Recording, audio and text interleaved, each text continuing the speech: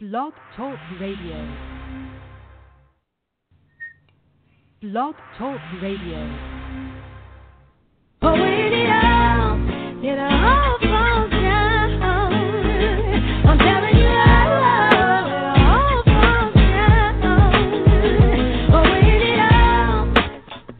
y'all can't handle the truth. I'm telling you, I want the truth. You can't handle the truth. I want the truth. You can't handle the truth. but when it all falls down, I'm telling you, y'all can't handle the truth. But when I want the truth. You can't handle the truth.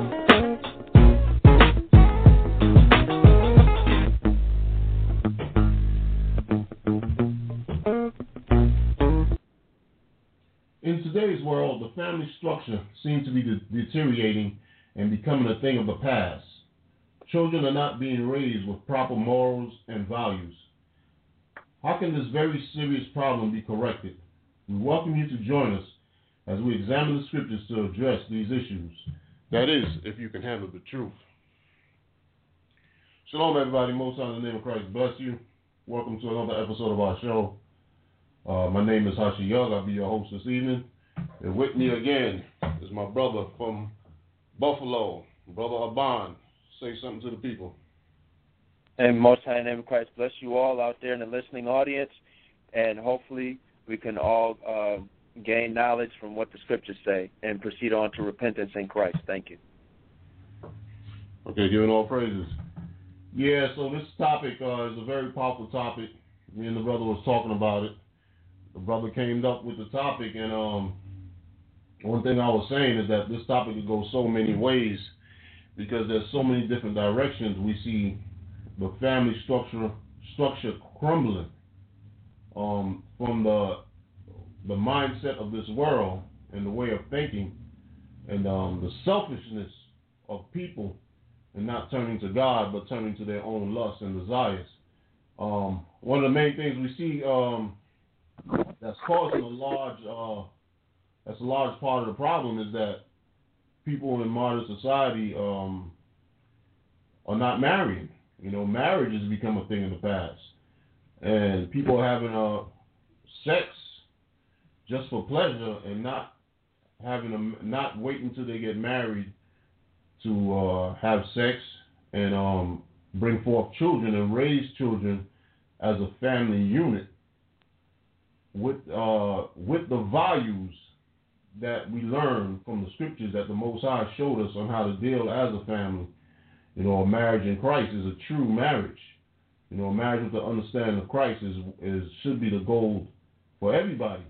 But this world is totally falling away from that.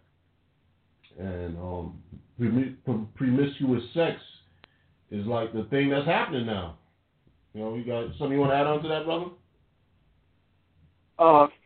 Well, then also, because of those things that you mentioned, you know, like the hit it and quit it, and you know, the children born out of wedlock and stuff like that, that has destroyed the family, and it's led to an epidemic, if you will, of young people making bad decisions. Like we were talking earlier about, you know, I know of a case where a young lady had college scholarship to a well-known college, a very, very high-ranked college, where she could have ended up, you know, if she stuck with it, to have a very promising career, be self-supportive, and, you know, basically go, wherever she wanted to in the business world. But she made some foolish mistakes, and she is now incarcerated. Wow. You know, and this is happening all too much in our communities, wherever we are scattered throughout the world. And it's something that hopefully this entire topic, you know, the destruction of family and the remedy, that's something that we'll be able to edify the people in tonight. Yeah, Lord's will. It's interesting you said that because there was a story on the news today. This morning I was watching the news and there was a young man that was arrested and was being charged for rape. And he had a couple of scholarships at different schools. And he threw all that away just going after sex. So, it shows that, these young people, you can get a good education in this world. But yet the problem is where you're lacking is the moral foundation of the scriptures, where it shows us that, how we're supposed to treat our sisters, how we're supposed to treat our brothers, how we're supposed to conduct ourselves. And that's a missing ingredient, and it's a very key ingredient.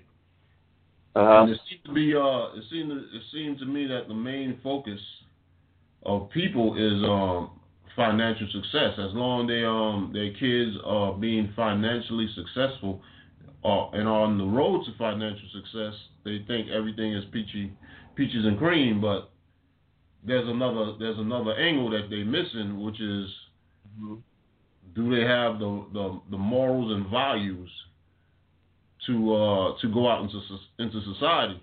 And when we hear these things happen, it's like evident that the answer is no. Because how could somebody have a scholarship where schools are interested in that person, but yet they fall into drug addiction? They fall into different crimes, different crimes where they wind up doing a lot of time and throwing that whole career away. Yeah. Because the focus is not in the right place. So, to start off, if you don't mind, I want to hit a few scriptures to try to lay a foundation on this topic, because this is what these scriptures I'm about to pull out. I got 3 scriptures I like to hit, and it really highlights the root of the whole problem. Okay. This is Matthew, the 22nd chapter. Okay. I like to start at verse 34. Okay. It says, but when the Pharisees had heard that he had put the Sadducees to silence, they were gathered together. Then one of them, which was a lawyer, asked him a question, tempting him, and saying, Master, which is the greatest commandment in the law? One thing we have to understand, too, for our listening audience, is that when the scriptures talk about he was a lawyer, in this biblical time, under the government of the Israelites, or what the world known as Jews, the Jews at that time, when a man is a lawyer, it's just like in the society. When you're a lawyer in the society, it means you study the Constitution and the laws of the United States. Well, in biblical times, in Jerusalem, a lawyer was somebody that studied the Bible, because that was their constitution. That was the law of that land and the law of that country that they lived by. So I just wanted to point that out so the listening audience have a good understanding of what we mean by he's a lawyer. Okay, so he's asking Christ, what is the greatest commandment in the law? Okay? I might read that verse 36 again. Master, which is the great commandment in the law? Meaning the most important commandment. Verse 37, Jesus said unto him, Thou shalt love the Lord thy God with all thy heart, and with all thy soul, and with all thy mind. This is the first and great commandment. And the second is like unto it. Thou shalt love thy neighbor as thyself. On these 2 commandments hang all the law and the prophets. So to explain that, so everybody get understanding what he means by these 2 commandments hang all the law of the prophets, because first of all, we have to understand how to love God to understand that statement. So to give everybody a clear understanding of how we love God, this is 1 John's, the 5th chapter.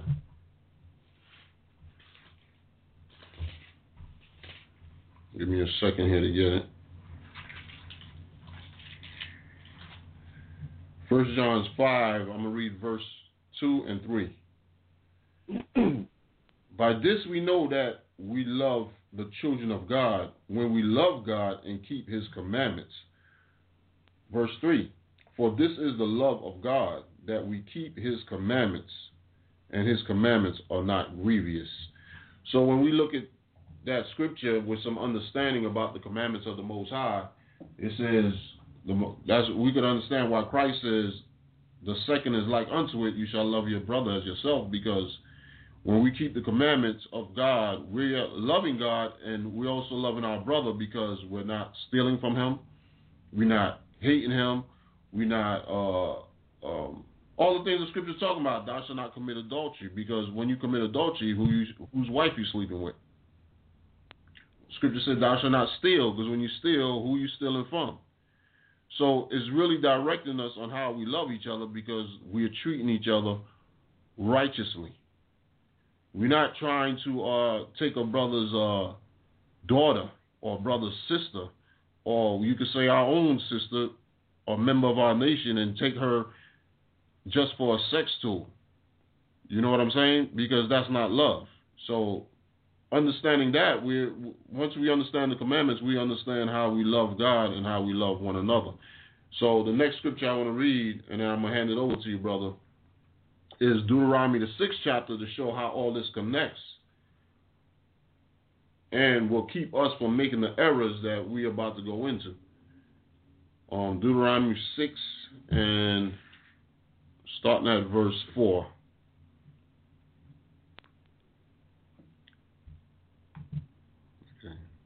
Deuteronomy 6 and 4 says, hear, O Israel, the Lord our God is one Lord, and thou shalt love the Lord thy God with all thy heart, and with all thy soul, and with all thy might.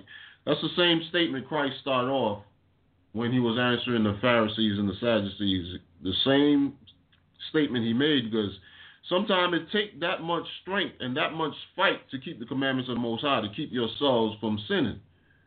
You have to fight those evil spirits that's moving on you. You have to fight your lust, the lust of your flesh, to do what's righteous in the eyes of God and in the eyes of men. Because it is a righteous thing to deal with each other according to the scriptures. So, verse 6, and these words which I command thee this day shall be in thy heart, meaning in our minds, talking about the laws and commandments. It should supposed to be in our minds. And thou shalt teach them diligently unto thy children. So that's a big thing right there, because a lot of these young men that's graduating school, are they learning these commandments from their parents, or are they just learning go to school and get good grades? Because you could get good grades in school and definitely not know the commandments, because the commandments is not part of the curriculum. So verse 7 again. And thou shalt teach them diligently unto thy children, and talk of them when thou sittest in thy house, and when thou walkest by the way, and when thou liest down, and when thou risest up. So even when you're walking through the streets, you see things going wrong, and people doing things which are wicked and contrary to the commandments, you're supposed to point that out to your children. When thou walkest in the streets, when thou sittest down in your house, you pointing things. You could be watching TV, you pointing things to your children that are wrong, that are wicked, that are against the commandments of God, and teach them to fear the Lord. Okay, verse 8. And thou shalt bind them for a sign upon thy hand, and they shall be faultless between thy eyes. See, that right there is speaking in parable or dark saying, because it's not talking about actually taking the commandments and wrapping them in your hands or wrapping them on your foreheads. It's talking about when you do sin, when you are committing sin, it's your hands that's doing things. It's your hands that you're using to steal. It's your hands and your body that you're using to fornicate. It's your hands that you're using to worship idols. It's your hand that you're using to kill. So when you go do things with your hands, you know not to do things contrary to the commandments. And when it say faultless between thy eyes, because you use your eyes to see the direction where you're going. So if you go into a direction that's contrary to the commandments of God, you're supposed to remember that, whoa, I can't do this. This is wicked. This is evil in the eyes of God. and this is something sinful that I should refrain myself from doing. That's what that's referring to. In verse 9, and thou shalt write them upon the posts of thy house and upon thy gates. Same thing when it talks about writing them upon the posts of your house, meaning within inside your house, you're operating in righteousness. You keeping the Sabbath days. You inside your house, you're not doing things contrary to commandments. You're not doing evil things. You're not bringing prostitutes in your house. You're not beating on your wife and things that are wicked in the eyes of God. And when it talks about and in thy gates, meaning in the city that you're in, in our cities is supposed to be righteousness and keeping of the commandments within our cities and within our borders. And if we do these things, all these things that we see happening automatically cease from happening. So this right here is a family structure right here where you're supposed to, a man and a woman is supposed to be together and supposed to teach their children how to conduct themselves, how to find themselves a sister that's in Christ and to have a relationship that's in Christ, dealing with each other righteously, and a man and a woman dealing with each other righteously. And these things are definitely the remedy. All right, brother, let me get you in on this. Okay. All right, all praises, bro. That was a complete introduction of pertaining to what we're talking about here, because that's going into how the Lord made us to be in the beginning. And that's really how we should get back to. But I want to go into a little more of a description of how this family is supposed to roll. Let's go to Genesis 2:24. Okay.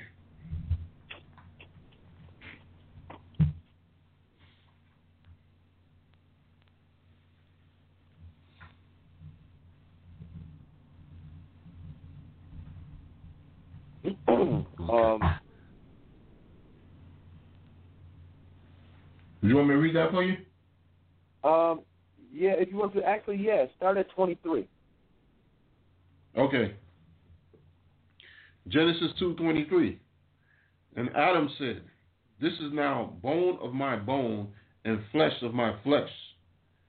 She shall be called woman, because she was taken out of man.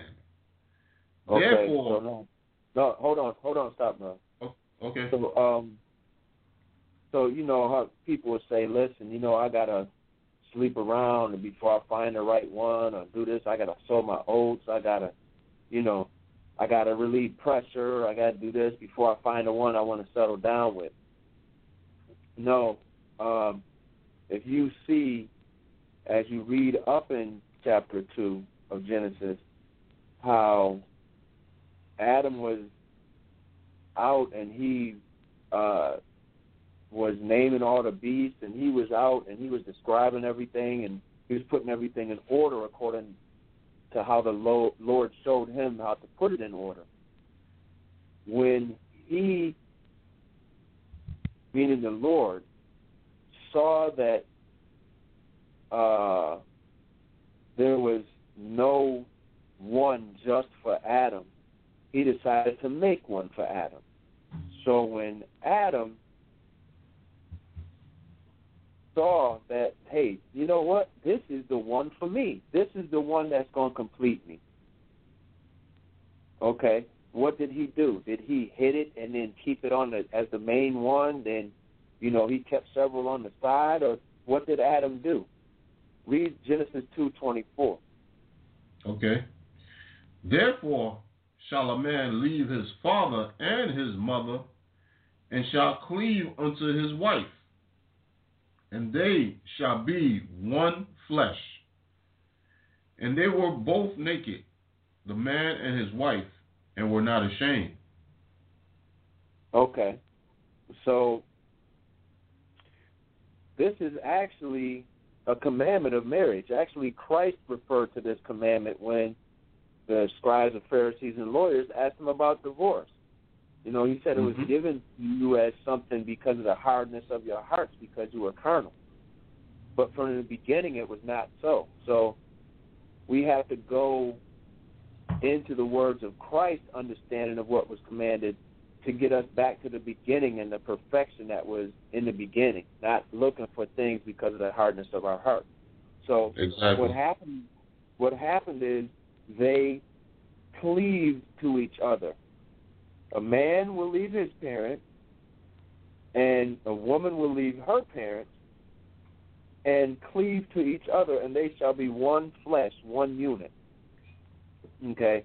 And they were both naked. You can look at what the scriptures say what naked means. It means open and unashamed, or when they're open or revealed. That's what the scriptures are talking about when it says naked in these contexts. Not the what we've been taught about. They had a fig leaf. Adam had a fig leaf, one fig leaf covering himself, and then the woman had a fig leaf covering herself, or something covering her body. And that's not talking about that. That is what has been taught in the church. Okay, it means they were both open and unashamed. They had no secrets. There was nothing to hide. Everything was wide open. Okay. The man and his wife, and they were not ashamed, meaning they had nothing to be ashamed of because they was perfectly dealing with one another. That's how we should be. Okay? So now I was looking. Let me say something. Yeah, go ahead, bro. Yeah, I wanted to say something on the hardness of heart, too, because when Christ, just so everybody out there have a good understanding that when Christ said, because of the hardness of your heart was divorce, basically what Christ was telling us is that the hardness of the heart is somebody that's saying, I'm not following the commandments. You know what I'm saying? If a man had a wife that decided she was going to harden her heart, or had a husband that decided, look, I want to worship Baal. I don't want to worship God. I want to worship the sun god. That's a hardness of heart. So now there's a problem because you're not one. You're not one in Christ now. There's a problem because that person is going into idolatry. In that case, you can leave that person. So that's why divorce had to be set up, because somebody in that relationship, or maybe both of the people, were being rebellious. So if we both are following the scriptures, which is the mediator between us, between everybody, if we're both following it, then there should be no problem. But if one person decides that they're not going to follow while one person's following, then there's going to be a problem there. There's going to be no peace in that house. So that's why divorce came out. But if both individuals said, look, we're going to be obedient to the Most High, we're going to follow the scriptures through the understanding of Christ, then you're going to have peace and harmony. Exactly. So let's go to a couple scriptures in Proverbs.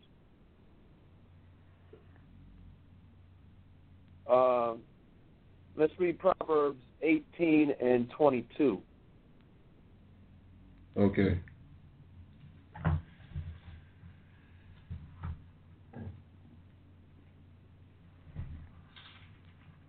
Proverbs, I'll get it, bro. Proverbs 18 and 22. I got it.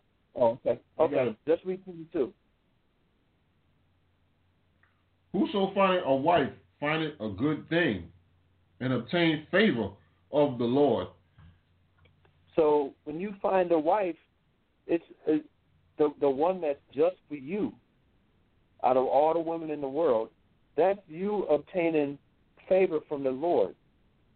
And we all know that to get favor from the Lord, we have to be obeying Him and keeping His commandments. To really, really obtain that favor for Him and get the wife, that good thing for us, that help meet or help ready or right for Him. But just like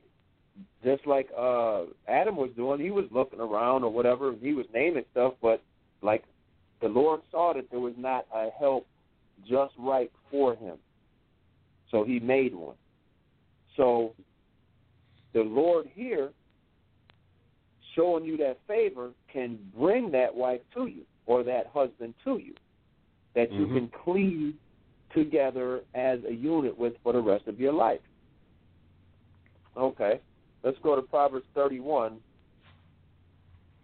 10 through 12. Okay. Proverbs 31:10. Who can find a virtuous woman? For her price is far above rubies. Stop. Who can find a virtuous woman? A woman that has virtue, meaning that has that proper mindset, that proper spirit on her to be a righteous woman. Well, Proverbs 18 says a man that obtains favor of the Lord. Okay, read on. The heart of her husband, verse 11, the heart of her husband does safely trust in her, so that he shall have no need of spoil. She will do him good and not evil all the days of her life. Okay, so now, it doesn't describe what this woman looks like, does it? No, it does not. So that means that you should not get with a woman as a man because she looked like Big Booty Judy, when she could be the most evil woman out there for you. So there's a standard. You have to be able to safely trust in her so that you'll have no need of getting spoiled, or like spoil is a term from like wars, when the Israelites would go out in the Bible and defeat another country, another people. They would defeat them, chase them away, and take all their goods, all their spoil. So the worth of this woman, the price of this woman, is far above rubies, jewelry. Okay? He won't have any need of a windfall or a gigantic bonus or anything like that, because he got this woman that he can safely trust in, that's worth more than anything else to him. She will do him good, not evil, all the days of her life. So she will not run around behind him, cheat on him, stress him out. She will tell him what he needs to hear. So the scriptures bring out that there's a standard you have to go by when looking for a wife as a man, or looking for a husband as a woman. There's a standard there. And you have to prove or be patient and wait and see if this person is going to be this description that's in the scriptures. Exactly. So that's what that's getting into. Now, let's see. Let's go to Proverbs. That's dealing. Let's go to Proverbs 23. That was dealing a little bit with the husband and wife and how they're supposed to be. How you're supposed to look, and this may not be an overnight thing. Sometimes it may take a while. So you have to have patience and long suffering and the other qualities the scriptures talk about. Yeah, that's something I was gonna say too, because sometimes she has to be molded into that, and you also have to be molded into. We all have to be molded into Christ to be Christ-like. Exactly. And it takes more. Go ahead. Yeah, it takes time, and it takes each other building each other up with other brothers and sisters, and the husband and the wife building each other up and helping one another, helping other brothers and sisters in the church with the scriptures talk about the admonishing one another. Exactly. to help lift each other up, so we can fit this, because the virtue comes in. When you look at that word virtue, like a virtuous woman or a virtuous man, the virtue comes in the scriptures, following the scriptures. Christ is the perfect example of virtue, because a virtuous person is somebody that will come in your house and you ain't have to worry about them stealing from you, because they're keeping the commandments. You don't have to worry about them molesting your children or trying to lay with your wife or trying to do any type of evil to you, because their actions are in line with the scriptures. Yep. And that's that virtue and morals we're talking about. Exactly. You know what? Let's go to Proverbs 23. One quick thing about choosing a husband or a wife. Let's look at this example in Proverbs 23. Okay. In verse 21. Okay, 23 and 21. For the drunkard and the glutton shall come to poverty, and browseness shall clothe a man with rags. Okay. So a drunkard, let's say you interested in somebody and you want to make them your husband as a sister. That this sister wants to, make this man her husband, but he's a drunkard. He's going to come to poverty, and there's always going to be that confusion because he's tarrying long at the strong drink.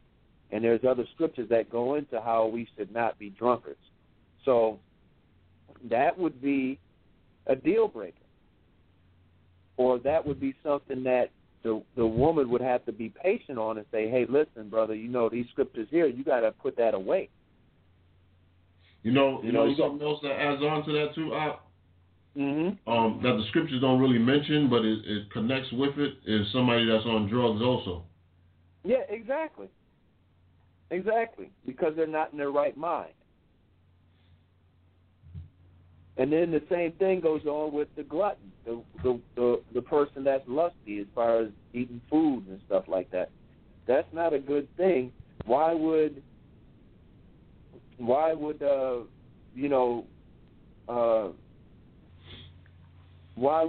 to get with somebody and they're just going to put that chaos and confusion into your marriage? You have to take and iron these things out and admonish, like you were saying, and correct the brother or the sister that you're looking at, and just say, hey, listen, this is how we have to improve ourselves. We have to go according to these scriptures. But just on a note, if you're looking at somebody and they have these tendencies and you see what the scripture says, that could potentially be a deal breaker if they don't want to give that up. And then it also says, and drowsiness shall clothe a man with rags. So there's that loving too much sleep or being lazy. That's going to have an impact on the marriage, and that's something that, shouldn't be dealt with. But let's look at what we should look for in a marriage as well as in everything else. Skip up to verse 12 of Proverbs. Okay. Proverbs 23. Okay, 23 and 12. It says, apply thy heart unto instruction and thy ears to the words of knowledge. Oh, okay. So that's that improvement, that continual self-improvement that the scriptures talk about that you were referencing earlier. Now, how does that apply when you're dealing with children? Read the next verse. Verse 13. Withhold not correction from the child, for if thou beatest him with the rod, he shall not die. Okay. So now it says, withhold not correction from the child, for if thou beatest him with the rod, he shall not die. Is that saying that correction is beating a child with the rod only? No, it's not. Okay. It's also talking about what's in verse 12. Now, the husband and wife should deal with each other like that, but they should also deal with the children with instruction and getting them to attend, as the scriptures say, to knowledge, to learn, and to know how to, fend for themselves with a righteous mindset, because their parents will not be around forever. So they have to be taught, even from a young age, listen, this is what you don't do. You don't go over somebody's house and steal. Why? Because if you're doing that, you might end up later on in life being a bank robber or something like that and get put in jail for life or shot and killed or maimed or something like that. So, and sometimes that correction and that instruction needs to get a little, to a point where it's physical. And that's not talking about going into child abuse. I know in New York State, there's an article in the state law that allows you to use necessary force to keep your child from going down the wrong path. I forget exactly how the law is stated, but it does allow for something physical, but it is very, very far short of abuse. Scriptures don't condone the abusing of children or of anybody else. What it does condone is the teaching of an understanding, and that's what we're dealing with. There should be an understanding of how to live in the family, and that understanding should be also translated or trained into the children. So read Proverbs 23 and 14. Okay. Thou shalt beat him with the rod, and shalt deliver his soul from hell. Oh, okay. So Wow. if your little kid, if little Johnny likes to steal, you just go over people's house and take stuff, or go in your bedroom and take stuff, go in the basement, take stuff, go here and take stuff, go in the store, take stuff. And you keep telling them, the scriptures say, listen, he need his butt kicked. Or not kicked, but he need his butt whipped. And then by doing that and getting him out of that mindset where he thinks it's okay to steal, you could actually deliver his soul from hell, because you may have kept him from becoming that bank robber that's going to end up in the hell we call prison, or 10 toes up in the ground because he stole from the wrong one. So, yeah. And you know what? No. I want to add this in too, because it's a powerful point, because it's showing you that you're not only helping to guide that child into having a better future by making right decisions and not doing things that are evil, but there's also a kingdom that's coming also. You know what I'm saying? There's also judgment that's coming from the Most High God. Even if the kid could become a successful drug dealer or a successful criminal and not serve any time and retire rich, he still have a judgment that's coming upon him. That's what a lot of people also forget. A lot of people also forget that there's a day of judgment. And if you can be financially successful in this world, or what you perceive to be financial success, for 20, 30, 40 years or whatever you have left of your life, and then enter into damnation when somebody that may not be so financially successful but did the things that were righteous in the eyes of God, that person is going to get immortality. Exactly. Glorious kingdom that faded not away. So, come on, what is true success? Really, let's look at this thing. Exactly. Hey, maybe we could talk about true success in a later class. Sounds like a good topic. Yeah. We did a class on that. Oh, you did? Oh, okay. All right. Well, you know what? I want to go to one more thing about how the family and should be in Christ. Okay. In Titus chapter 1. Now, it's going to talk about the description of what a bishop should be, a bishop or an elder. And it tells you in the, I think it's 1 Timothy.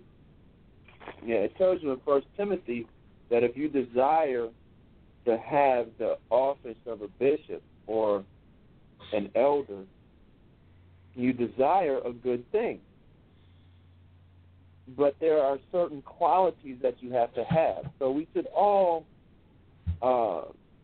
desire to be on a higher spiritual level, meaning that we should all desire to be a fine example of how to live according to Christ. There's nothing wrong with that. You can have an excellent understanding on how to do that and not be an elder. Mm-hmm. You know, but it is that's okay. But it is a very good thing to desire. And what are the things that make up some of the qualities of being on this higher spiritual level? Let's read Titus 1, verse 5. Okay. Now the end of the commandments is charity out of a pure heart. Titus 1. Oh, my fault. I got Timothy's. Sorry about that. That's okay. Yeah, I do it all the time. I might do it a couple times tonight. Okay, Titus 1, verse 5. For this cause left I thee in Crete, that thou shouldst set in order the things that are wanting, and ordain elders in every city, as I had appointed thee.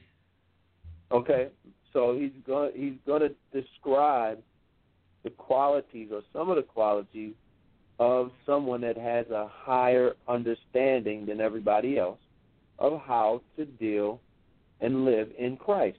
And these men were set up to be elders so that they could help others attain the same understanding. It's not a status.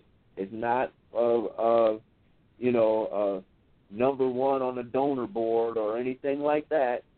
Okay, it is the ability to live right and teach others to attain that same understanding. What are some of these qualities, these descriptions? Read Titus 1 and 6. If any be blameless. Okay, hold on. Okay. Sorry. Be blameless, meaning he's got a very good understanding of how to live according to Christ, and he does not mess up. Read on. The husband of one wife. Or with one on the side. What does that say? I got a spot over that page in my Bible right there. Could you read that again? The husband of one wife. Okay. So he's not a player. Huh? He's not a player. Exactly. He ain't got nothing on the side. Okay. And this is what we should all desire, because it tells you it's a good thing to desire to be able to live with that understanding. So read Titus 1 and 6. Start from the beginning. I gotta say this too, brother.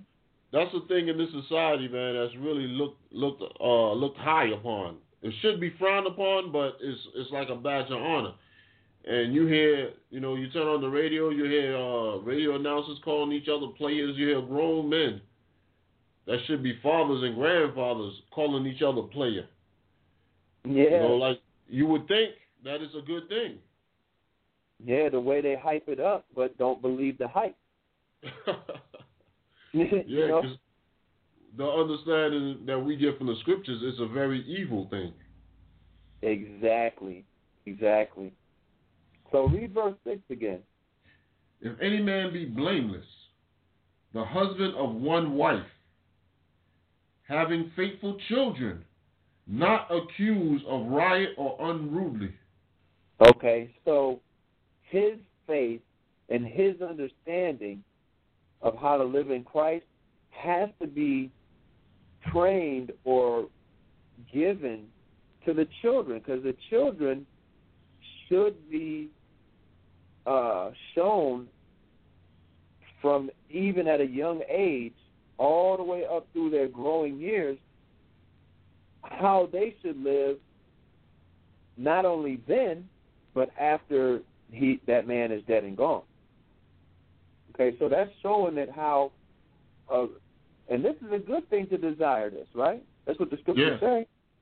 Okay, and so let me make a quick point too, brother, because you know what it shows you too, because if that's the quality you're looking at a man in order to be a leader of the church, it's obviously the quality that the people in the church are being taught. You understand? Yep. That quality should be something that all the members are to aspire to be. They should be aspiring to fit that example. So then, they be promoted. They can get promoted to a higher level, or it's not really about the promotion. It's about doing the things that's pleasing God. Because if you're doing these things, these are the things that's pleasing God. And when somebody, when you read this letter, Paul to Titus, he's telling them, look, when you see these qualities in somebody, that's the type of person that should be a leader, because he's setting forth the right example. Exactly. Okay. Yeah. So this is how a family should be run according to the Word of God, whether or not the husband and wife or son, daughter, or whatever receive promotion or position or status. This is how it should be. It's not how it is in the world, And if you don't have nothing, bro, I want to go into why is it the opposite today. Let me there's one thing I wanted to bring out on that. Yeah, go ahead, man. As you was talking, the scriptures was running in my head, and one thing about me, I'm very bad with remembering what the scriptures are. Maybe you can help me out. Remember the scripture where it says, if she be pleased to dwell with him? I think that's Corinthians. I think that's 1 Corinthians 7, right? Yes, you got it. I want to read that real quick, because it talks about whether it shows you that, because we made a statement earlier about both of them need to be, in the Christ, because if one of them are not in Christ, that's going into the hardness of heart. Yeah. So there's a point in there I wanted to bring out. It's 1 Corinthians 7:12, right? So start at 13. What verse you want me to start at? 13. Okay. 1 Corinthians 7 and verse 13. And the woman which hath an husband that believeth not, and if he be pleased to dwell with her, let her not leave him. So this man, he doesn't believe, but he's going to follow. That's what means be pleased to dwell with. The reason why we understand that that's what it's talking about, because when you go into later down in Corinthians, Paul writes the same letter and say that we are not to keep company of anyone that is an idolater.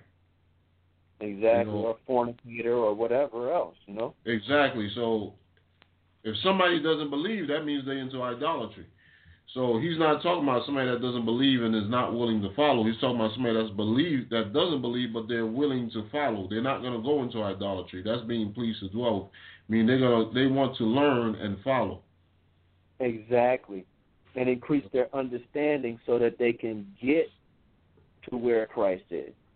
Yeah, they can build their faith. Exactly. Verse 14? Okay.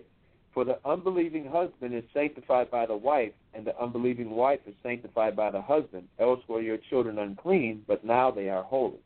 All right. That's the scripture I really wanted, because it shows that the unbelieving husband is sanctified by the wife, because the sanctification is coming in that person believing and making changes to repenting and making the proper changes in their life to be cleansed through the blood of Christ. Christ isn't going to cleanse them if they're still in idolatry. Christ is going to cleanse them if they're still out there committing fornication. So the scriptures let you know that the unbelieving husband is being sanctified because now he's applying, he's following, and he's being changed into a righteous person. So it says, for the unbelieving husband is sanctified by the wife, and the unbelieving wife is sanctified by the husband. So they're not dealing with the hardness of heart where divorce comes in. They're dealing with following and learning and being converted. And then it says, this is the part I really wanted.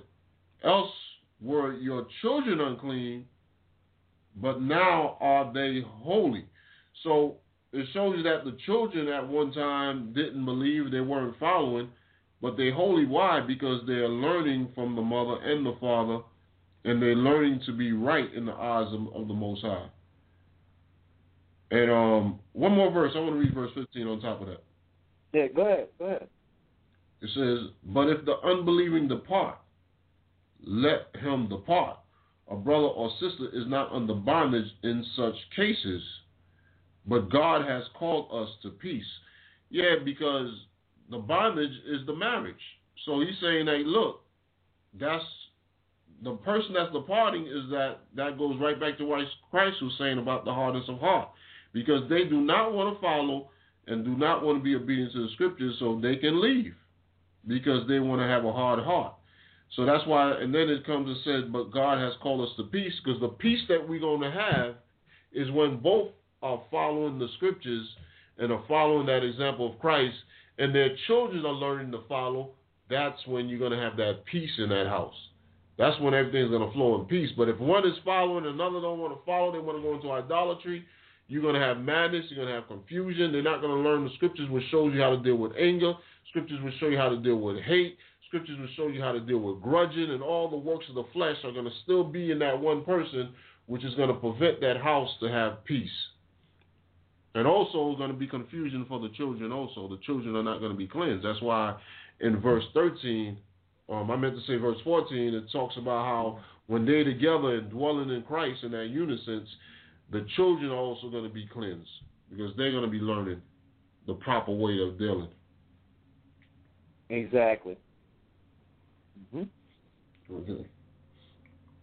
So now, and you know what, that's a good point to bring out, bro, because it's that understanding that we need to have, you know, as a husband, well, as individuals, but as a husband and wife, we really need to have that understanding of Christ according to as it is written. And we really need to show that to our kids so that they won't make the same mistakes that are made out there in the world. You know, exactly. So they won't have a scholarship and look forward to a scholarship or being accepted to a prestigious university or on the cusp of achieving success in this world, and then go and, you know, flame out and end up a burden on society, or end up in jail, or 8 kids by 6 different daddies by 19, you know, different things like that. You know, because you see too much of that in our young ones today, and it's been happening for a while. I was talking with my wife. She knows somebody that's like 61 years old. He had a full ride scholarship at a prestigious university that's like their basketball team is in the tournament every year just about. Had a scholarship there, was actually there playing, and in the off season or during school or at some time he got in a fight with somebody over a dice game. Wow. Back in the, and stabbed him, and he you know, like that movie, that old time movie, I could have been a contender. You know, yeah. That's what he was saying. He turned into a drug dealer and a pimp. Wow. You know, and who knows what he's doing nowadays? The guy's in his 60s, but he left that, you know, playing a game that it's a game. And people that can stick in that and stick with it make millions and millions and millions and millions and millions and millions and millions of dollars. You know, and just to fall off from that, to have made it and been on the cusp of success, that just go into something ratchet like that, you know, and throw it all away, that, according to the scriptures, is a lack of understanding. So we have to, you know, since this happens so much, you know, you have a child, they excel in grammar school, and then by 14, 15-year-old, they done turned into a drug dealer like almost overnight. What happened? That you didn't really apply or have that understanding to apply of how not to go into those lusts. Of imitating what's on the music channel or wherever he got it from. So I want to look at a couple of scriptures. If you don't have anything, you got something? Let's take a quick promo break and we'll come back and pick up. Okay. Excellent. All right. The Body of Christ Church Radio Network broadcasts 7 days a week on blogtalkradio.com/the BOCC. Listen to our archive broadcasts or check us out while we are live on the air. Come and visit us in the virtual living room at 2 o'clock p.m. on Sundays, where we examine current topics according to the scriptures. Are you looking for the truth? Can you handle the truth? Find out on Mondays at 8 o'clock p.m. It doesn't matter what church you attend or philosophy you believe, take the challenge to see, are you smarter than your pastor, on Tuesdays at 8 o'clock p.m. The world is engrossed in darkness, but it shall be destroyed by the light. Check out From Darkness to Light at 7 o'clock p.m. on Wednesdays, where all manner of witchcraft, occult practices, and Satanism is exposed for what it is. Before the light comes, it's time to awake on Thursdays at 8 o'clock p.m. If you are seeking salvation, listen to Repentance is the Key, Fridays at 7 o'clock p.m. And after you've listened to all of these shows, find out how we will become kings and priests, Saturday mornings at 9 o'clock a.m. All shows are on Eastern Standard Time. Remember to check out the Body of Christ Church 7 days a week on blogtalkradio.com/the BOCC. That's blogtalkradio.com/THEBOCC. Shalom.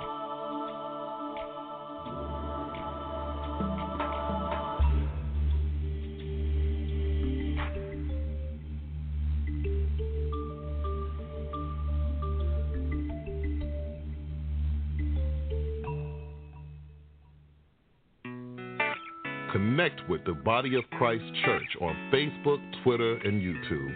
You can like our Facebook page at facebook.com/the BOCC.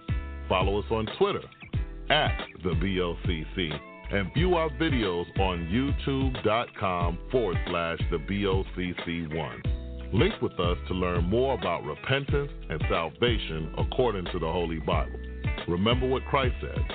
Take my yoke upon you and learn of me, for I am meek and lowly in heart, and ye shall find rest unto your souls. We pray that the information on our pages guide you towards true repentance to the Heavenly Father in the name of Christ. Shalom.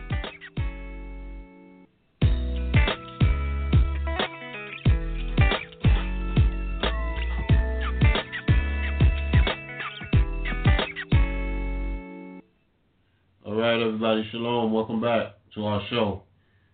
Brother Aban, you got the mic. Okay. So, all praises, number one, to the Most High in Christ for giving us this understanding that we have to be able to come out and go through these scriptures and help our people understand that they need to repent. Let's go to Ecclesiastes chapter 7, because I want to get into what happened between that perfect marriage as described in the Garden of Eden, and what happened with, raising wise children according to the word of the Lord, prosperous children according to the word of the Lord. What happened between then and now? Because, look, I'm not saying everybody's kids are off, but what I am saying is there's enough bad examples out there of young people making the wrong decisions. And it's basically from, as the scriptures say, a lack of understanding.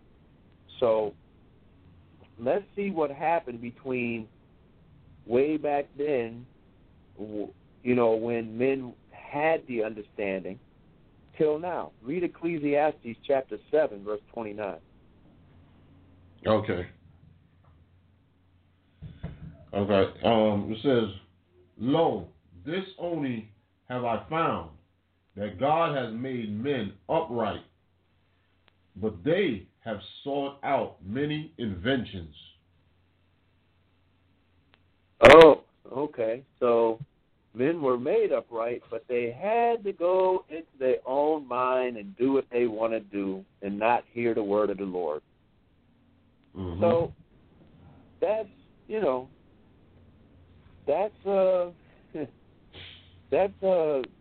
that's pretty bad, because you look at Matthew 17, verse 17. We're not going to go there. I'm just going to paraphrase it. But Christ, when he had been called by the people to take the evil spirit out of a child that was thrashing the child around, he was like, "You faithless and perverse generation," meaning you don't believe the word, you don't believe what you can do in the word, and you're perverse because you go into all types of things that you shouldn't go into. And by now, the time that we're in, it's gotten even worse. Yeah. Okay? So, and this is what has happened, because we know in 1 Corinthians, the wages of sin is death, right? This is what has happened. Let's go to Jeremiah chapter 8. And this is what we do.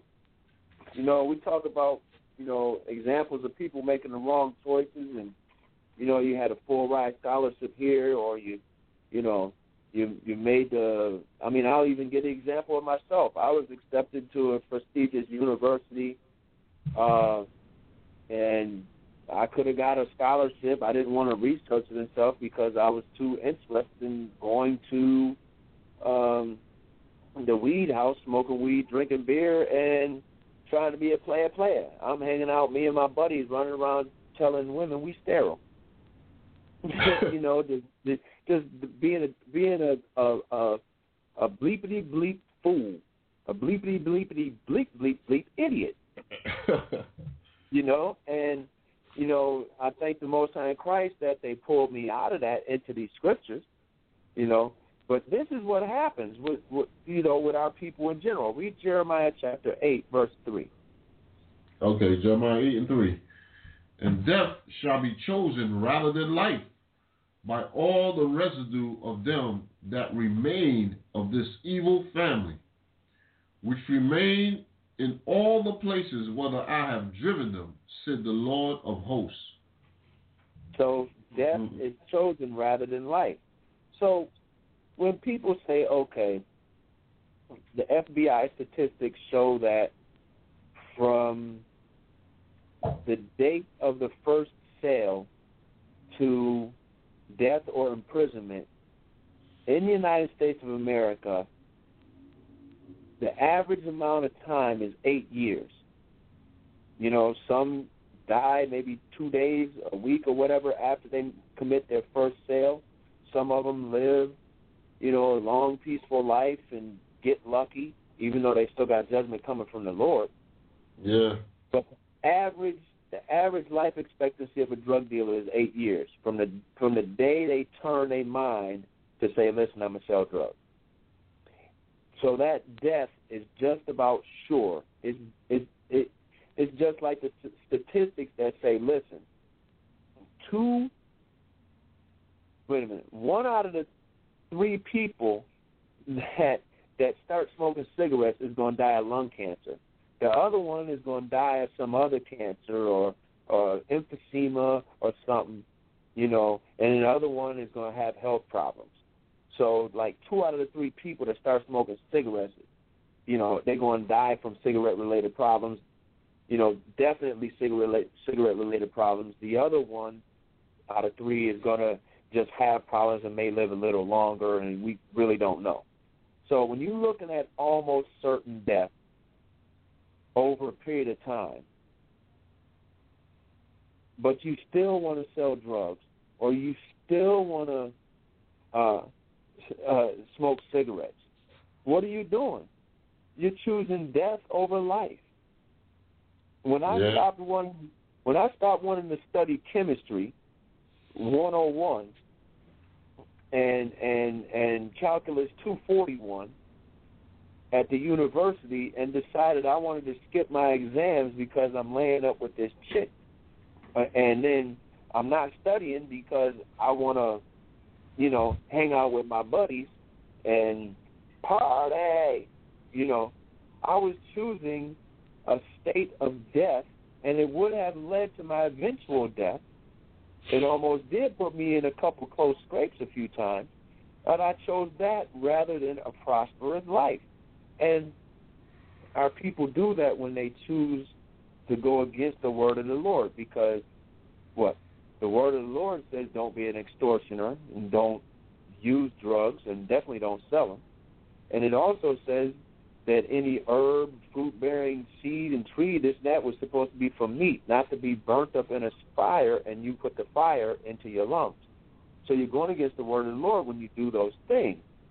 So, and that's how we choose death, because the wages of sin are death. When we go against the word of the Lord, that is sin. Exactly. So, that's the connection. We make the wrong choices. And it's not like, we make these choices in our sleep. Some of us don't understand the consequences of the choices that we make. Yeah. So some people, Yeah, you also have some people that do understand, but yet they're in bondage to that sin. Exactly. Let's look at Mark chapter 8.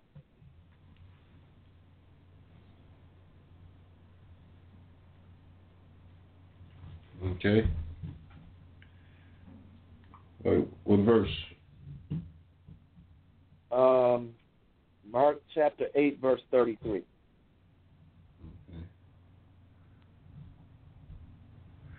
Okay, Mark 8:33.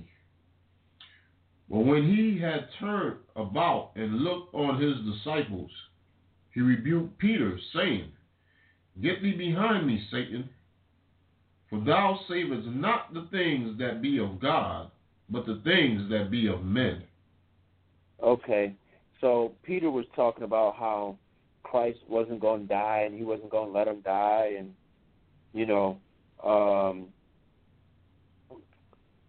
we ain't going to let you die or whatever. You wrong for saying that. He was like, listen, you're speaking against the word of God.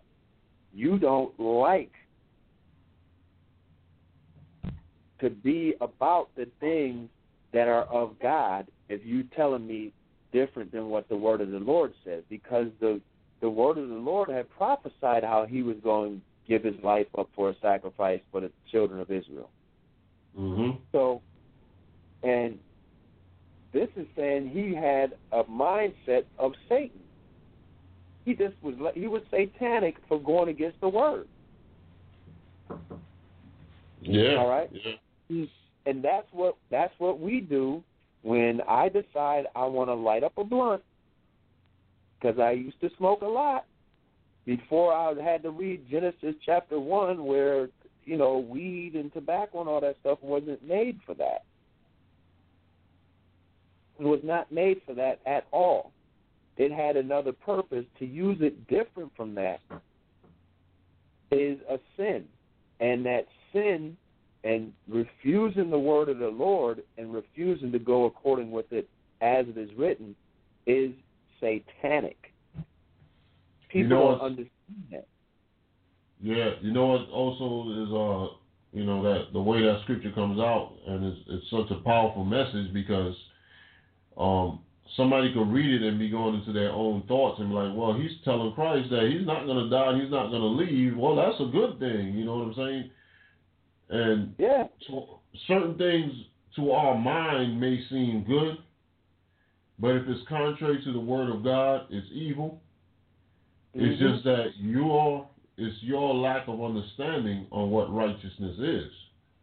You know what I'm saying? And people have to realize that too, because a lot of times you may look at something and think within your own understanding that it's good, but it's actually evil and not good. That's why we have to trust in the word of God to guide us in what's right and what's wrong, and not trust in our own minds. Exactly. You know, so now. Go ahead. I was going to say, especially if it's something that you like, because that's why I was talk about the deceitfulness of sin, because sometimes when it's something you like, your mind may find a way to justify your sin. So, you know, we can't trust in our own minds, because the scripture tells us that the heart is wicked above all things and it's evil above all things and desperately wicked. So we can't trust in our minds. We have to trust in the word. Exactly. Sorry about that. So go ahead. No, that was an excellent point. And let's go on into Luke chapter 4. I'm going to go to Luke 4 and then 1 John 2. We're going to look at something also. The first one is in Luke 4 when Christ was being tempted by the devil himself. Okay. And we know that Christ responded each time with, "It is written," meaning it was already written down in the Old Testament how to resist these temptations. But I just want us to take a long, or not a long look, but a focused, sharp look at what Satan was telling Christ when he tempted him this second time. Read Luke 4.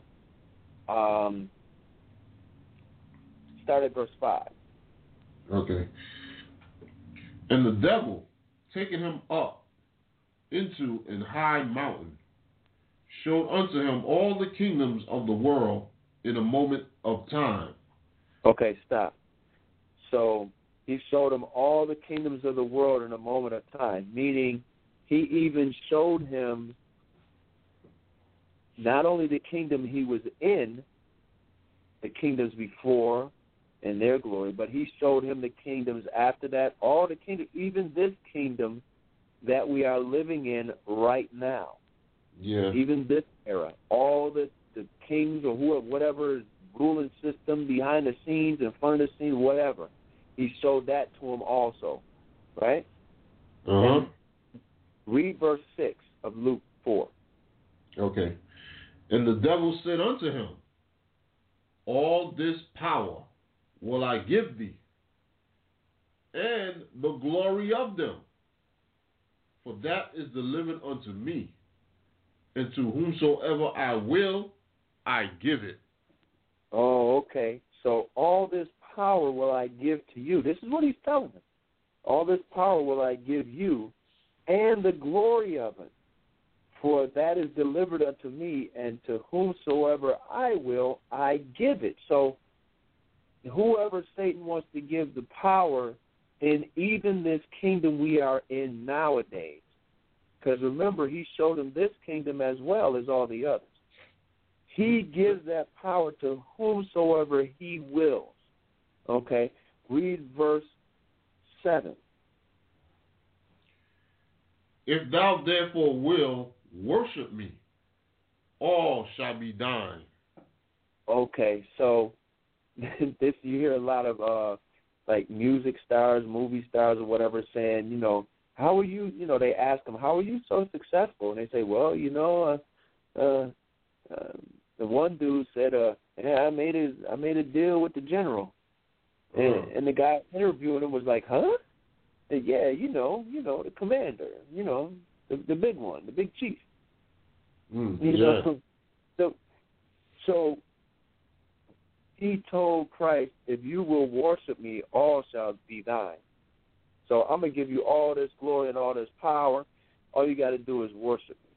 So that's something to think about, because a lot of times we we don't understand that there is no gray area in this world when it comes to either worshiping Satan or Christ.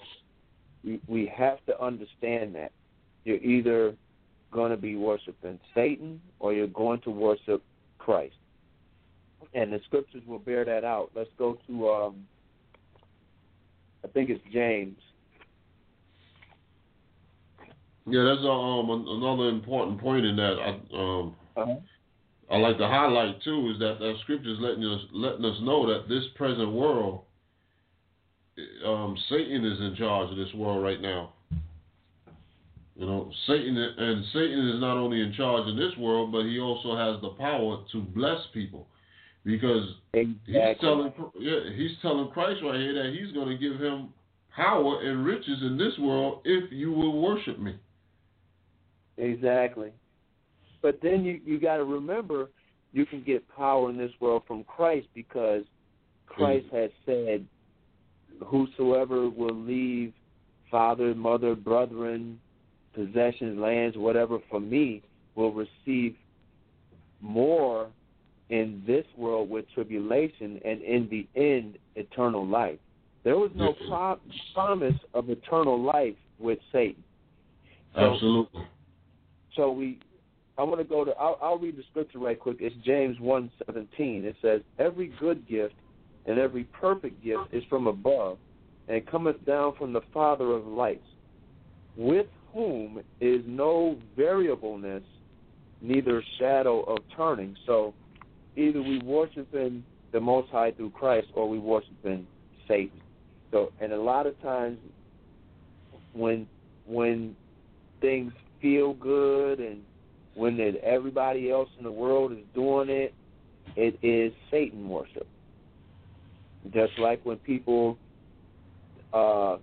do Christmas and Easter and all these other holidays that's plainly and popularly accepted in the world, they are doing Satan worship. They don't know it, but they are. But you have to understand this, and these are things that we should avoid. That's where I'm going with this. We have to understand what is right and what is wrong, and not go for the carrot on the end of the stick or the dollar hanging from the hook on the end of the stick. And don't chase the wrong thing. Don't make those wrong decisions, because those wrong decisions destroy a family. If you lay with a woman as a man, you have to stay with her and help her grow, and she help you grow, and y'all study these scriptures and work out your differences and grow in Christ, have kids and raise them up, and y'all all have to learn how to understand not only the consequences of your decisions to avoid going into the wrong ones, but you have to understand how Satan operates, and you have to be able to see him coming so that you can push off his advances and stay true to the word, because his promises and his rewards are by no means any match for what is promised to us in Christ. Okay, so let's look at 1 John 2.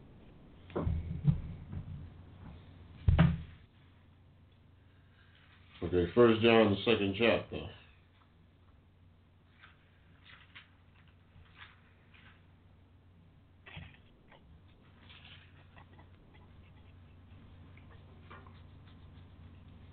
Okay, where you want me to start? Verse 15. Okay. Love not the world, neither the things that are in the world. If any man love the world, the love of the Father is not in him. Okay. Verse 16? Yep. All right, verse 16. For all that is in the world, the lust of the flesh, and the lust of the eyes, and the pride of life, is not of the Father, but is of the world.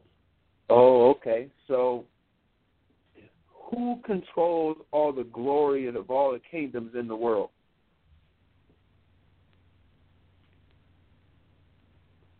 You're talking about this present world? Yeah, Satan. No. Okay. So let me ask it again. Who controls all the glory of all the things and all the kingdoms in the world? You know who? Bring us right back to Ephesians, the 5th chapter, the principalities and powers. Exactly, but who offered all that glory of those kingdoms of all the world to Christ? Satan. Okay, so love not the world, neither the things that are in the world. If any man love the world, the love of the Father is not in him. The love of Satan is. Okay? For all that is in the world, you know what I mean? For all that is in the world, the lust of the flesh, that's a one thing that a lot of young people go into because, you know, like young men, like I remember when I was young, I'll wake up every morning with the, you know, and there was something that had changed in my body, and I would look at it and I would say, you know what, I have to relieve this pressure. Let me go find one of my girls or something. You know, this is wickedness. That is evil. To think of a woman as a piece of meat. Okay, but that's an example of the lust of the flesh. The lust of the eyes. Well, you know what? That dude got a nice car. I got to get a nice car too. Or I'm going to have to steal that car. Or, you know, or even adultery because you see something, you want to have it. There's so many lusts of the eyes. We could spend a 2-hour class just talking about that. Yeah. And the pride of life. You know how we are when we're young, you can't tell us nothing. Some people, you know, they older, they still get into that. You know, you can't tell me nothing. You know, is not of the Father, but is of the world. And who runs the world? Satan. Okay. Read verse 17 of 1 John 2. And the world passeth away, and the lust thereof. But he that does the will of God abideth forever. Oh, okay. So remember when I said that Satan's promises can't hold a candle to the promises that are Most High through Christ. Mm-hmm. Okay. This is a scripture that shows you that. All of that stuff is going to pass away. All those desires, you know what, you desire that fat car, phone, whatever, all that stuff going to burn. John the Baptist said in Matthew 3, it's going to burn. It's going to burn. Yeah. Okay? Yeah. You know, so going after these things and making these choices for things to end up burning with those things is not the right thing to do. So that's what parents and children need to understand. Parents need to understand that, and then they need to take that understanding and train it and correct it into their children.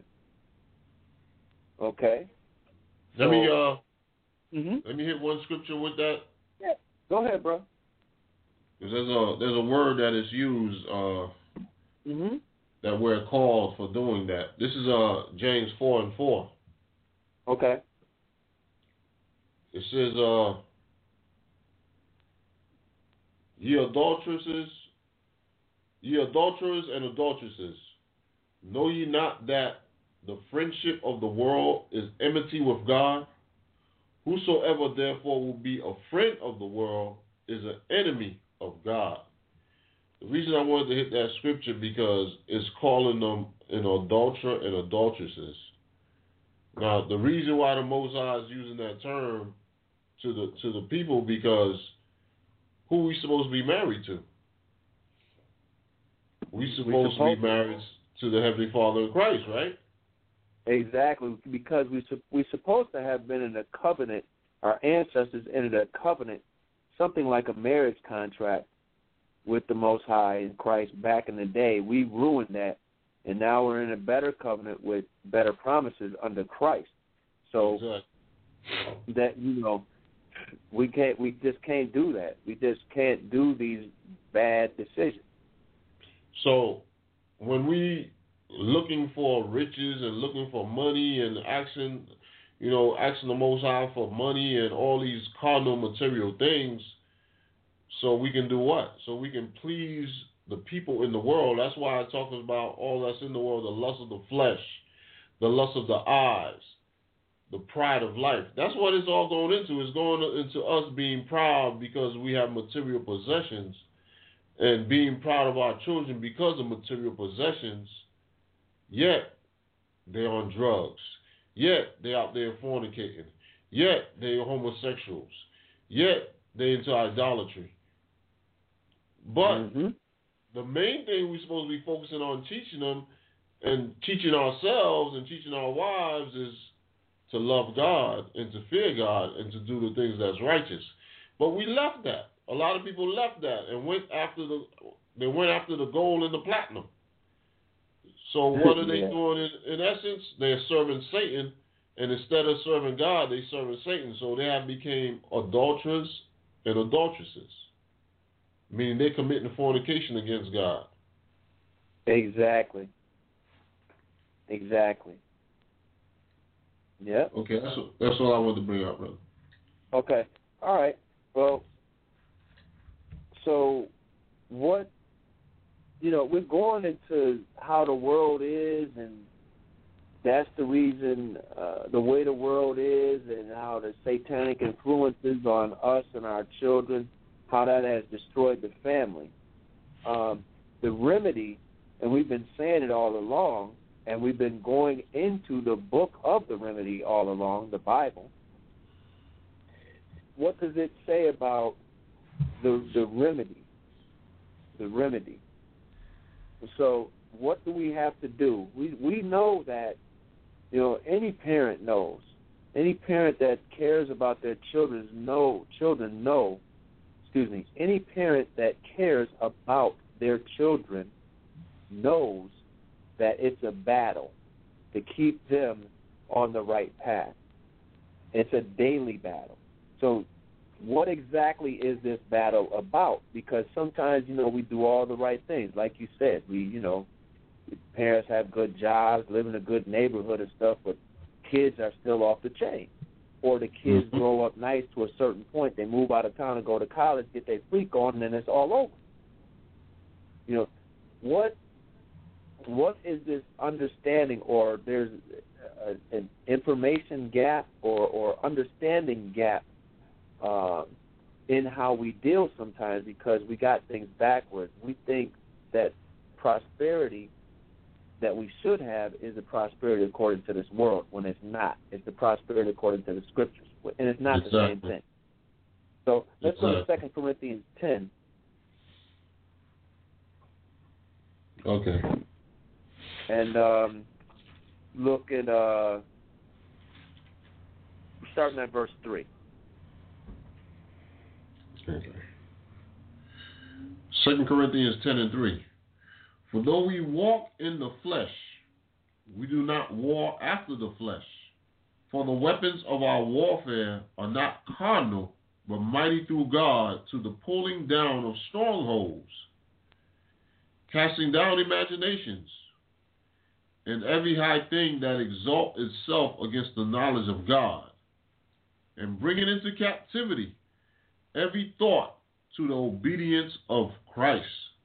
Stop. There it is. As they used to say back in the day, ta-da. Yeah. So, when we walk, we live and we walk around, drive around with every day in our fleshly bodies. We don't war after the flesh. So we're not warring after, we ain't trying to overthrow governments. We ain't trying to, it's just we're not rebellious, okay? Because it talks about how in Romans 13 about the powers that be and be subject to them and all of that other stuff. So we're not talking about warring against governments or anything. The war that we fight is not a carnal warfare, but it's a spiritual warfare.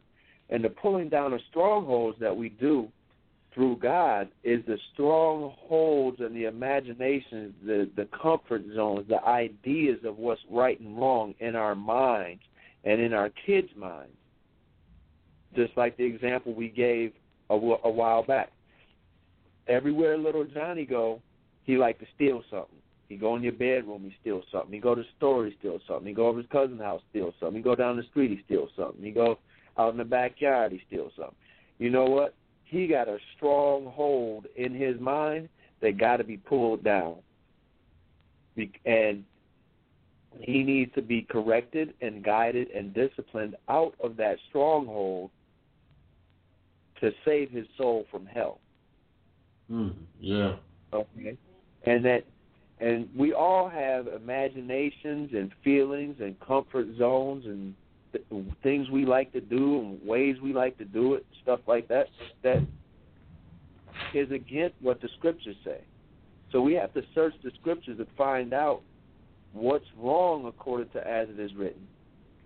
Cast that down, because when we go into those things, we're exalting ourselves and our ideas and our what the scripture says, many inventions that take us away from God. We're exalting those things against God. Yeah.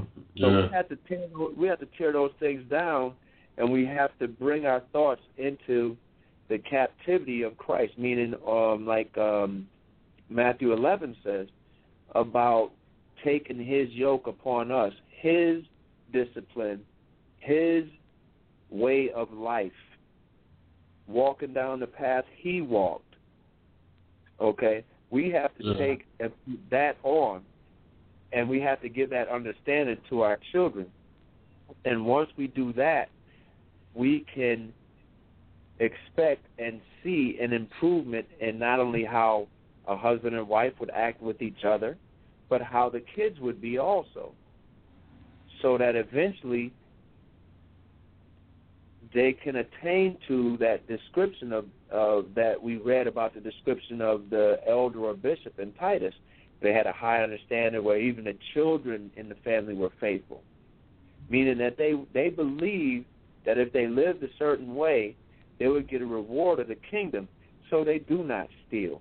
They do not act a blippity-blip fool, the parents or the children. And that's just, then there's many examples of things that we need to fix so that we can get right in Christ. But that is the remedy. Did you add? Yeah, I'd like to add on this, man, because this is one of my favorite scriptures. I love this scripture because it tells so much on what we're dealing with. Yep. Because one of the things that I like to highlight that you bring it out also is how the scriptures talk about that we in a warfare, like we in a battle, and it's letting us know that it's not like a Black Panther Party type of thing where you fighting against the government and things of that nature, but the battle is going on within yourself, because the scripture's telling you about your imaginations and the thoughts that's in your head, that you have to cast these things down and bring them to the obedience of Christ. And it's not an easy thing. That's why the scriptures identify or give us a similitude of a war. And there's many places where it does this, it let us know that it's a warfare that's taking place. So when you talk about a warfare is not something that's easy. Yep. It's not something that just happens overnight. Exactly. I want to add the scripture to connect with this one. This is 2 Timothy's, the 2nd chapter. I want to read verse 3 and 4. Okay. Thou therefore endure hardness as a good soldier of Jesus Christ.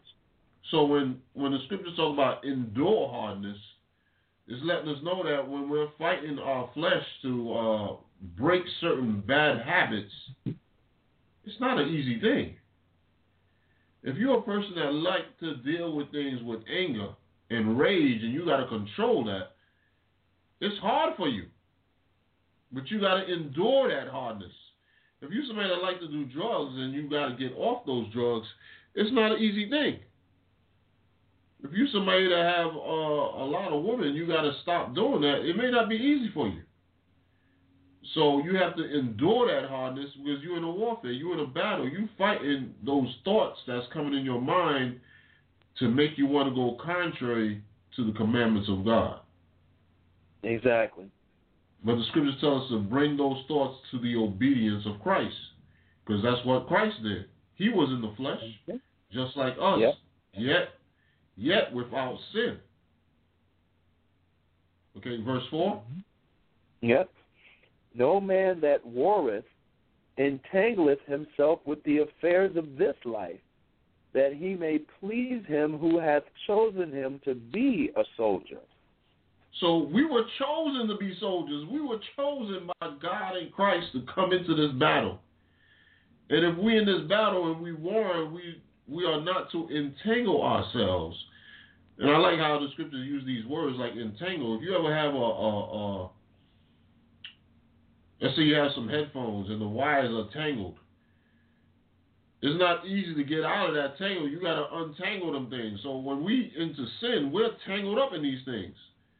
We have to get ourselves out of these situations, get ourselves out of these things, and don't let ourselves be entangled again into the affairs of this world, into the club scene and the drug scene and the fornicating scene and all these other, the gang scene and the crime and the theft and all the other wickedness going on now, the pagan holidays and all these things. We cannot be entangled because the people that's out there, they're entangled in these things, and it's a warfare.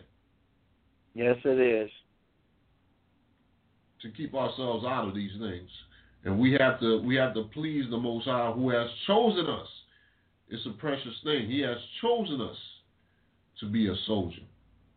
Exactly, bro. Yep, excellent point. Excellent point.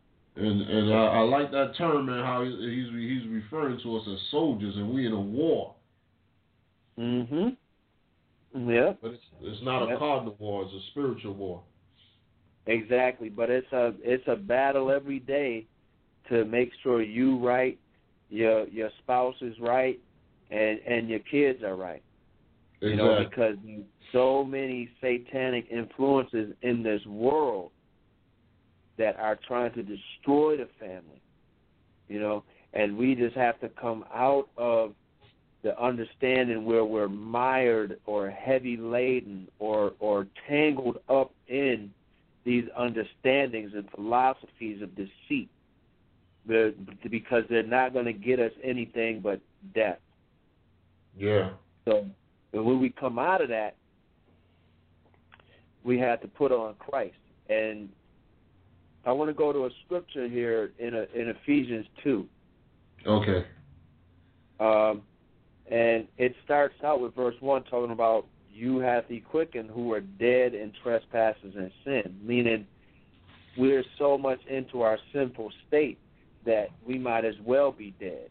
But if we put off those sins with the understanding of Christ, then we are made alive again, and we have a life to look forward to, meaning that we will be able to make it in the kingdom if we get it right in time. But let's look at verses 2 and 3. Just read Ephesians 2 and 2. Okay. Wherein time past you walk according to the course of this world, according to the prince of the power of the air, the spirit that now worketh in the children of disobedience. Okay, so who's the prince of the power of the air? Satan. Okay. So in time past, we walked according to the course of this world. Who's ruling this world? Satan. Satan. Okay. According to the prince of the power of the air, the spirit that now worketh in the children of disobedience. So everybody that's disobeying these words got a spirit or a mindset or an idea that is satanic in nature. When you take all of the decorations and candy and good feelings and weed smoke and all this other adornment and decoration off of it, it is a mindset that is satanic. Okay? And this is what we have to understand. So when your kid come home from school and the little boys are in the bathroom, and I'm talking grammar school, all right, little boys are in the bathroom videotaping each other, doing stuff to each other, and then posting a video on Snapchat or whatever thing and showing it around the world. So that's satanic. They might call it, free love or whatever they want to do. No, that's something that your child cannot do. If the other kids want to do it and the other parents want to let their kids do it, that's fine. But what they call it now is they got a term now. They call it the term that's big now is a term they call YOLO. Yeah, that's fine too. People want to do that, that's fine. They have their choice. However, you have to understand that you can't do it and you can't let your kids do that, because that is a satanic mindset. Exactly. They have to understand that these choices have consequences, and these choices really, really are everlasting choices. So read verse 3. It says, among whom also we all had our conversation in times past, in the lust of our flesh, fulfilling the desires of the flesh and of the mind, and were by nature the children of wrath, even as others. Okay, so now, we had these same things. You and I even started from this same starting point. But then we took on these scriptures and decided to say, hey, you know what, this is what we have to do. This is how we should live. So guess what? I'm not going to fulfill the desires of my mind anymore. I'm going to do what the scriptures say. So as much as I want to go out to the club and buy drinks and check out my chances of potentially fornicating with some woman are, when the scripture said, be a husband of one wife, don't buy and sell on the Sabbath, don't hang out in dens of iniquities and stuff like that, I have to put that lust of my flesh away. And I have to understand that I cannot do things like that. And then parents, once they understand that or read it even in the scriptures, they have to convey that understanding to their children. That is the remedy for the failure or the destruction of the family. Because these things happen all over the world. Because what? People are disobeying what's written in this Bible, and they become the children of wrath. They get judgment from the Most High. You call it on the streets, they call it a bad one. That's judgment. Mm-hmm. Well, they call it a bad decision. Oh, really? Is that what it is? Well, that's what y'all call it today, but, the scriptures have always called it a certain thing, that sinners will be judged. So what we have to do is make sure that we're not receiving the judgment of sinners, and that we do what we can to instill an understanding of in our kids of how to be the same way. Do you have anything, bro? No, go ahead. Oh, okay. All right. Let me go to let's see how much. We got about 15 minutes left? Yeah. Okay. I want to go to back to 2 Corinthians. No, actually, I want to go to Colossians 3. Okay. Yeah, to add in just some words on what you were saying is that people don't seem to realize that we say this all the time. How they realize that there's a lot of problems in this world, and they want to march and come up with midnight basketball and all these other solutions, which are not really solutions, but they're false remedies. And when the solution is in the scriptures on what we have to do to heal ourselves as a people, as a nation, the whole earth can be healed if everybody would take heed to the scriptures.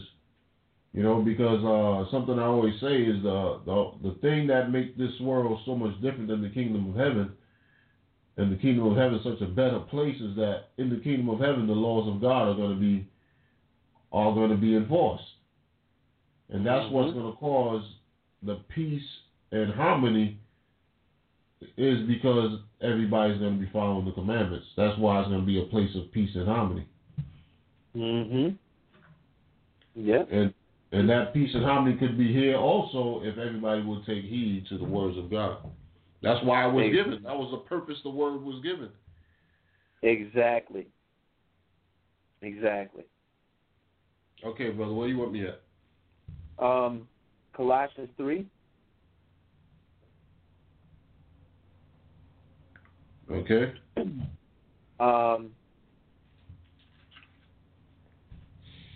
Let's read verse 2. Okay. Set your affection on things above, not on things on the earth. Okay. So what didn't the word of God come from above down to men on earth? Yes, it did. Okay. So that's what we should have our affection on, not have our affection on things of this world, because as the scriptures have plainly brought out, things in this world are ruled by Satan and given to those that worship him. So you look at somebody that's got 4,000 colors and 300 something different images or whatever tattooed all over their skin, and they are a sports athlete or a music star or whatever, and they are promoted in this world as something that children should aspire to. Yeah. You have to look at that. Wait a minute. Let me see what the scriptures say about that. Okay, and then communicate how wicked and evil that is, when the scriptures say it is, to your kids. That is having your affection on things above, not on things on the earth. So let's go, and this entire chapter is a good read for husband, wife, and children. Okay, but I'm just going to skip through it. Let's go right to verse 18. Okay, this is 3:18. Yep. Okay, wives, submit yourself unto your own husbands as it is fit in the Lord. Okay, as it is fit in the Lord. So if you want to buck up against your husband, there should be a scriptural reason why. Because, you look at Abraham as an example of faith, but when he was dealing a certain way and he didn't want to do or understand what the Lord had ordained, his wife Sarah charged him up. And then he was like, what? And the Lord was like, yo, and all that she said to you, she's right. So yeah. even though it, he didn't want to do it, Abraham went on and did it. Because he believed. So that, his woman didn't let him go into doing something wrong and not say nothing. Oh, it'll hurt his feelings. So there is a balance in that relationship that can only be perfectly described in the scriptures. All right? Read verse 19 of Colossians 3. Okay. Husbands, love your wives and be not bitter against them. Okay, so then there's a thing for the husbands to do. Stop being bitter. You look it up in the dictionary and see what it is and then apply it. But basically it's talking about not being smart alecky, condescending, looking down on, calling them names when they don't understand, or because you're mad, or because you can't find something, or the cap is off the tube of toothpaste. That's being bitter against your wife. I almost went into this the other day. I was like, I used to say, honey, where did you move this stuff? But I said, honey, have you seen the such and such? Now you know I didn't. No, honey, no, not like before. I wasn't saying you moved it. I'm just saying I'm blind right now. I can't. Oh, you know what? There it is. See, all I needed to do was just talk to you. I knew talking to you would help me find it. Instead of blaming them for moving it when they ain't even touched it. I was the last one to put it there. Mm. You know, but now going into that blame game and stuff, you know, that's going into being better. That's not how we should deal. You know. Now read verse 20. Children, obey your parents in all things, for this is well pleasing unto the Lord. And read verse 21. Fathers, provoke not your children to anger, lest they be discouraged. Okay, so the children are supposed to obey their parents in all things. That's going into, listen, if your parents don't like you hanging out with little Johnny that steal all the time, then you know what? You can't be hanging out with little Johnny that steal all the time. Because your parents don't want to come down to the police station and pick you up because you was hanging with little Johnny that steal all the time, and y'all went to the mall and he stole something. So obey your parents in all things, for this is well pleasing unto the Lord. And then fathers, they're not supposed to provoke their children to anger, not always coming down on them, not just yelling and screaming all the time, and making them upset and discouraged or depressed, or giving them a low self-esteem by the way you treat them. You know, that's how this is a small picture of how a family is supposed to operate in Christ. Yeah, and also to add on to it, it's not, you know, because a lot of times people get they use the scriptures to their own benefit. But we have to understand that when the scriptures is telling the children to obey their parents in all things, it's not talking about a parent that's raising a child, putting his daughter out there to be a prostitute, or taking his son and having him be a drug dealer. Or when it's talking about a wife, submit yourself to a husband, it ain't talking about submit yourself to a husband that's going to have you out there prostituting and doing things evil. It's talking about in line with with Christ, because Christ is supposed to be the head of that man, and that man is supposed to lead them into following Christ. He's supposed to lead his children into following Christ and teaching them judgments that's in line with the scriptures, righteous judgments. And they're supposed to fall in line and follow those righteous judgments. You know, the wife also. And the wife can also correct that husband, like you were saying, if the husband is not going in line with the scriptures. And the children can correct if the judgment is not going in line with the scriptures. And we all supposed to submit to what the scriptures say. And that's when you'll have that perfect relationship. Exactly, brother. All praises. Yep. Mm-hmm. Yep. So that's good, man. We just about out of time too. Okay, that's all you had then?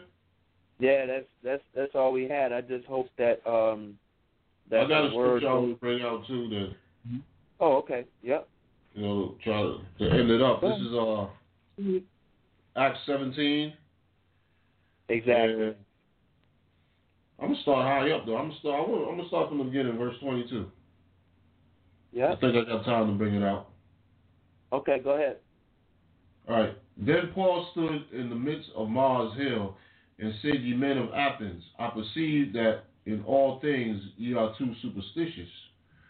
For as I passed by and beheld your devotions, I found an altar with this inscription to the unknown God, whom therefore you ignorantly worship. Him declare I unto you. So, I started there because this world is too superstitious within itself, and the understanding of God is not in this world. We got people talking about Mother Nature. We got people talking about Santa Claus coming down the chimney. We got the Easter Bunny. This world is very superstitious. And a lot of these people say they believe in God, but the things that they're dealing with is idolatry, and it's totally against the commandments of God.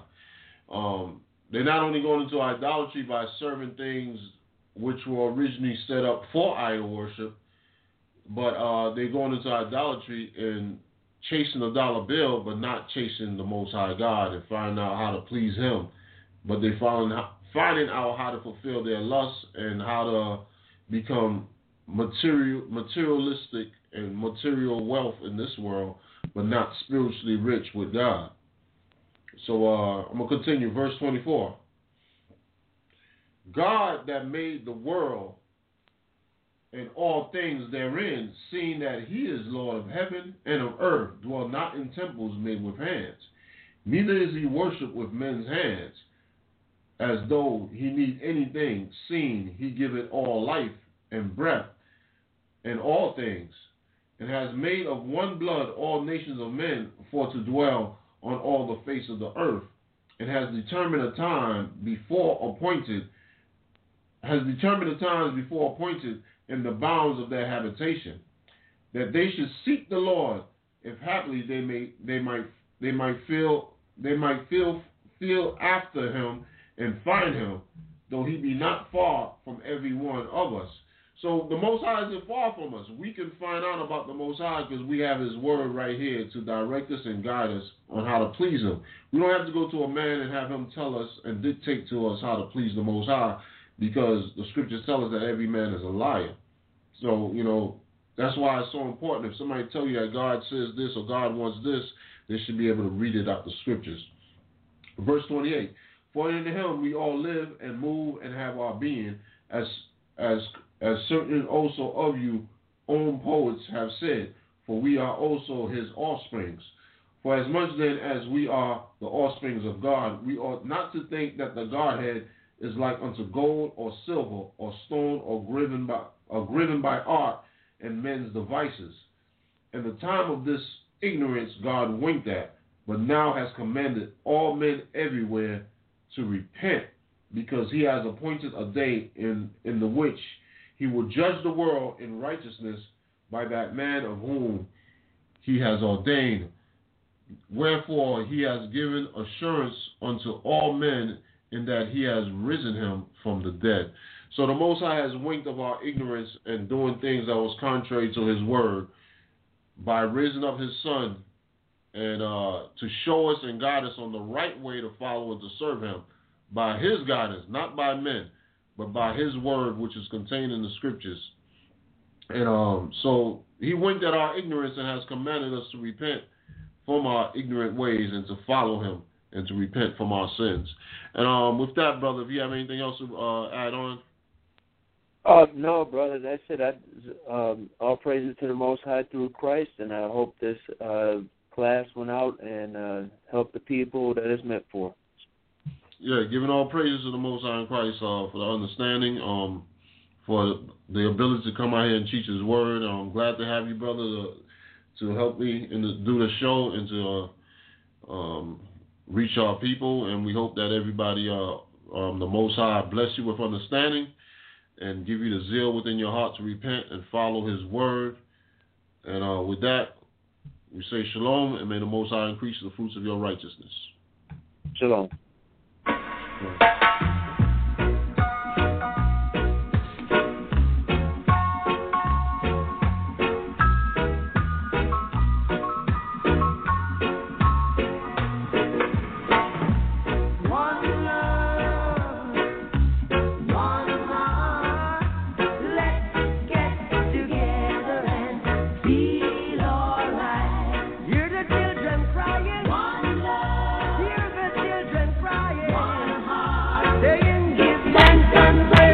Lord, and I will feel alright. Let's get together and feel alright. Whoa, whoa, whoa, whoa. Let them all pass all their dirty remarks. One love. There is one question I'd really love to ask. One heart. Is there a place for the hopeless sinners who have hurt all mankind? Just David don't believe. One love. What about a one heart? What about a let's get together and feel alright? As it was in the beginning. One love. So shall it be in the end. One heart. Alright. Give thanks and praise to the Lord, and I will feel alright. Let's get together and feel alright. One more thing. Let's get together to fight this holy Armageddon. One love. So when the man comes, there will be no doom. One love. Have pity on those whose chances grow tender. There ain't no hiding place from the Father of creation. Yeah, yeah. One love. What about the one heart? What about the let's get together and feel alright? I'm pleading to mankind. One love. One heart. Give thanks and praise to the Lord, and I will feel alright. Let's get together and feel alright. Give thanks and praise to the Lord, and I will feel alright. If you would like to contact us or learn more about the Body of Christ Church, you may do so by calling, emailing, or by visiting our website. Our telephone number is 1-877-871-1712. Our email address is bodyofchrist@ureach.com. Ureach is the letter U followed by the word reach. So that's bodyofchrist@ureach.com. Our website, thedocc.com, contains our telephone number and email address, as well as audio and video biblical lessons and other information geared toward edification in repentance and good works. Again, our website address is thedocc.com, so please feel free to connect with us today.